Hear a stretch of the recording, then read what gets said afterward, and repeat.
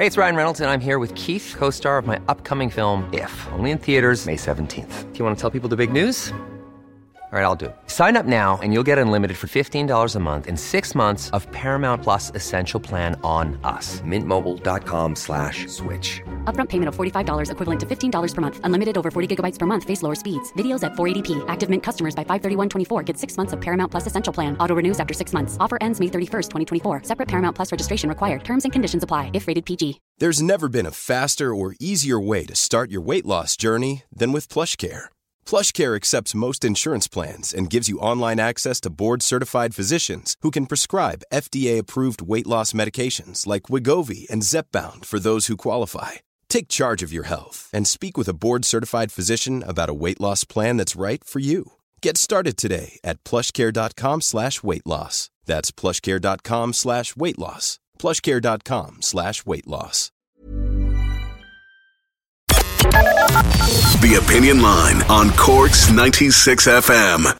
We are coming through, well, we have been coming through a period of crisis and uncertainty, unmatched in our lifetimes, and we hope unmatched for the rest of the time we have on the planet. But I think you'll agree with me that since, say, the 29th of February 2020, when the first case was confirmed in Ireland, the first COVID-19 case was confirmed, and since the early part of March, when the first death was confirmed, the hardest thing to deal with for many people has been the uncertainty. You don't know where you're going. You don't know what's happening. You don't know about the school. You don't know about whether you're going to be able to go and see loved ones. You don't know whether you can have a family event. You worried, and the uncertainty was so hard. I think for many people, it was the hardest part of it to deal with. Now, some people thrived on it. Some people's personality is such that they can live with uncertainty, and it actually drives them a bit. And sometimes people perform better in an uncertain world. There are two or three different kinds of us there. I'm halfway in between. I had days where the uncertainty was just something I got on with and dealt with. And by God, I had times when I hated it and I just wanted to be sure of where we were going. And you wonder what's going to happen when it's all over and we can go back to some kind of normal. And there's a lot of research, isn't there? Always a lot of research into this kind of thing. How some people thrive on uncertainty and some people don't. Let's bring in Catherine Hallisey, our good old friend on the programme. Hi, Catherine. Good morning to you. Good morning, PJ. It is, or it has been, one of the hardest elements of the last 20 months or so, trying to go through the uncertainty of it all. Some people it suited, some people it didn't. Why is that? I think it's really interesting to actually step back and think about this. It's not something we often think about, but we know that some people are more comfortable with the uncertain than others. This is just like we have people who are slow to warm up and people who are outgoing and gregarious. This is just a temperament feature that some of us are happier with uncertainty than others. And, if you think of small babies, everything is new to them. And they spend their time trying to figure the world out, and then they develop these models in their head of how the world should be. And it just enables you then to focus on other things, because if you're starting every day fresh where everything is uncertain, you can't really, I suppose, excel at other things because you're constantly trying to filter in new information. So we make these plans and predictions. And that enables us, I suppose, to live a more well-balanced, more rounded life. But obviously everything changed last year, and our models of how the world works, how we socially interact with one another, even where we go to work, how we go to the shop, all of that, everything changed. And that uncertainty is one of the reasons why there's been a huge increase in anxiety, because we have much more information to filter. And, people listening, they might have noticed that they're more tired than they would have been. And part of that is that we're just processing way more information and a lot of our old models had to be scrapped. And the fact that some people like to lay their lives out or their families' lives out months in advance, like you've got something like a family event of any kind, a communion, confirmation, wedding coming up, and people like to make plans and they like to be ready. And some people don't like surprises. And the last 20 months has been surprise after surprise after surprise. Very much so. And, it's one thing when it's a nice surprise, but it's another thing when it's, and even the very simple thing, like we had communion at the weekend. And everybody had an idea in their head, say 2 years ago, of what communion would look like in their family, whether it's a big event or going to a restaurant, and even something as simple as not having a date for the communion on the 1st of September. Like all of that uncertainty, whereas normally you'd have that date maybe 8 months in advance. So again, it just adds to the cognitive load. That's just the amount of information you're trying to carry in your head. And the reason why we generally thrive on routine, particularly during times of stress, is that there's just less for us to think about, less for us to process. And then if we can make the everyday things more routine, then we have more room and space for spontaneity. It's kind of counterintuitive, really. It's actually through having some routine that then we can enjoy spontaneity because we have more space in our lives for it.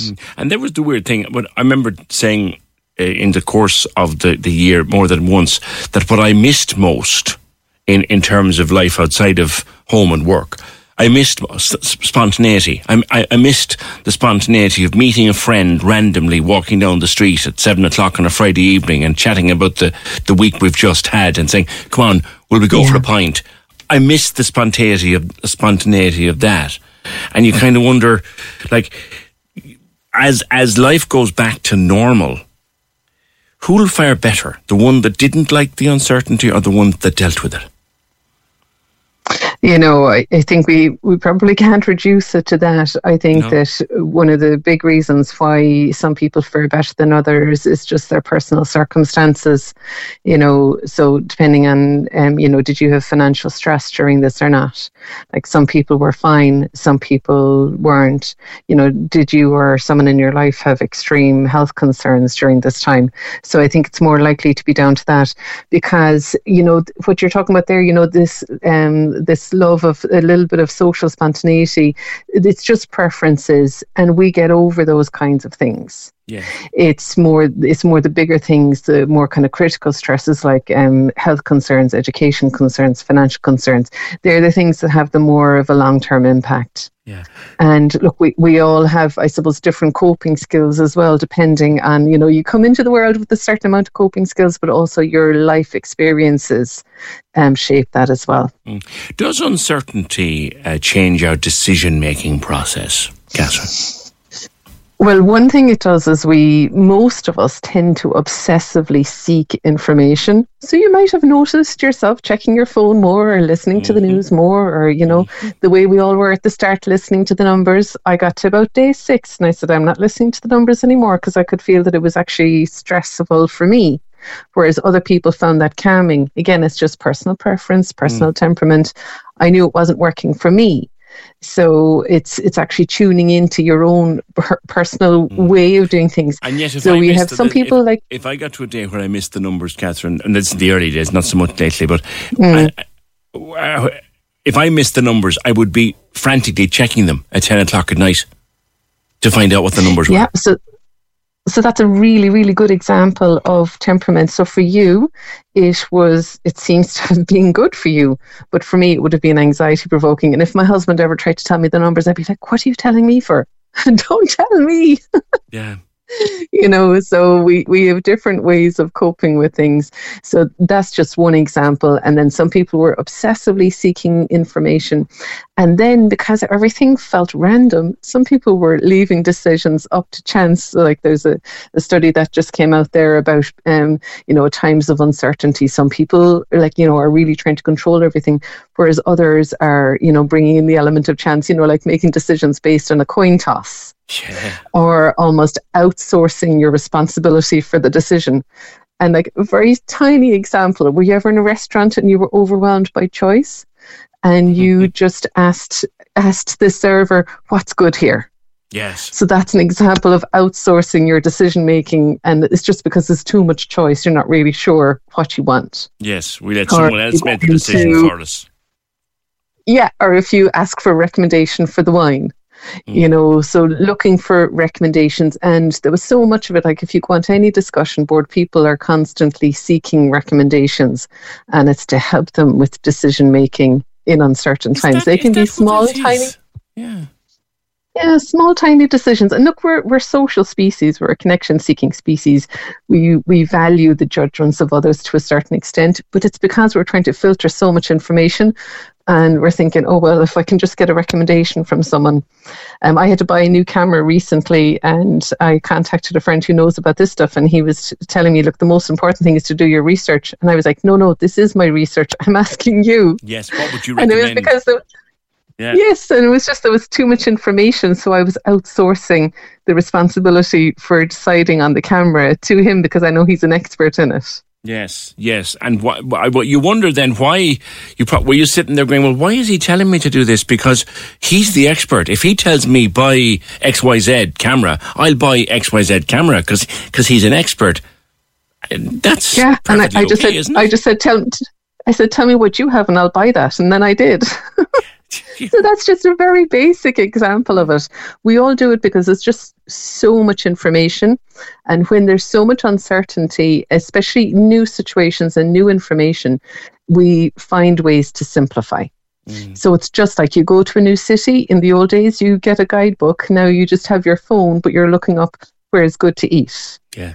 And again, that's just when there's so much uncertainty, you outsource those decisions. So it can be something flippant like a coin toss, or it can be what's the way to cut through the noise and get a good recommendation. Yeah. And, you know, if you're ever buying something, you know, you might do a little reading of the blurb, but most of us go straight to the reviews. Again, we're seeking more certainty and outsourcing a little bit of the responsibility. Well, if the reviews are pretty good, then I'll get it. Right. If there's a couple of bad reviews, maybe. Right. You know? So maybe our own individual decision-making skills are not being used. Well, excuse me. No, it's actually a very good use of our decision-making skills, because we could spend hours or days or be like me, paralyzed with indecision over the camera. And a really good decision is to say, actually, that's not a good use of my time. I'm going to crowdsource information, say by looking at the reviews, or I'm going to go to an expert. Mm-hmm. So it's actually a very, very good use of our mental space. I don't want to spend loads of time thinking about things that, you know, I'm much better off just making the decision and being done with it. But I don't want to make the wrong decision. So that's why I'll either go to the expert or crowdsource. Assuming that everything is going to be okay in the next few months, and we are assuming that, who will fare better, Catherine? The person who struggled with the uncertainty or the person who dealt with it as a matter of course? So look, coping skills and resilience, we know that the ability to tolerate uncertainty is helpful, so that you're not paralyzed by that uncertainty or paralyzed by fear. But really, it's the people who already were starting on a good footing with financial health and education. You know, they're always the things that help you fare better. But then if all of those things were equal, just the ability to hold, you know, have a space for all of this stress, but that it doesn't dominate your entire life. So I've been saying from the beginning, don't overexpose yourself to bad news. We know that overexposure to bad news actually reduces your coping skills. It's an anxiety behavior, this obsessive seeking of information. And so instead of feeding it, you might say, okay, what would be a better way for me to manage this bit of anxiety and stress now? And it's basics, you know, that we all know we should do, but we find hard to do. Get a bit more sleep, get a bit more exercise, connect with people, build up your support network. You know, it's really, really basic stuff. So it's the people who do the basics better. They're the ones who fare better. Okay. All right. Always a pleasure to speak with you. Catherine Hallisey, child psychologist. And of course, she's on social media. You'll find her, Catherine Hallisey, psychologist. How have you dealt with it, though? It's been a horribly uncertain time. Has the uncertainty been a botheration for you? Take the typical thing, the simple thing like the children's communion or confirmation. Some of them were cancelled 2, 3 and 4 times. Like, did you just say, oh, well, we'll go again? Or were you pulling out with the hair you'd left? Jeez, here we go. I just want some. Are you one of these people that likes something to be A, B, C, D? Or are you someone that takes a chance when something goes mad? And how have you dealt with it? And how do you feel about it all being over soon? And how will you cope? Cork's 96 FM. When you visit Arizona, time is measured in moments, not minutes. Like the moment you see the Grand Canyon for the first time. Visit a new state of mind. Learn more at hereyouareaz.com. Protect your dream home with American Family Insurance. And you can weather any storm. You'll also save up to 25% by bundling home, auto, and life. American Family Insurance. Get a quote. Find an agent at amfam.com. Products not available in every state. Discounts may not apply to all coverages on an auto or home policy. Discounts do not apply to life insurance policies. Visit amfam.com to learn how discounts may apply to you. American Family Mutual Insurance Company, SI, and its operating companies, American Family Life Insurance Company, 6000 American Parkway, Madison, Wisconsin.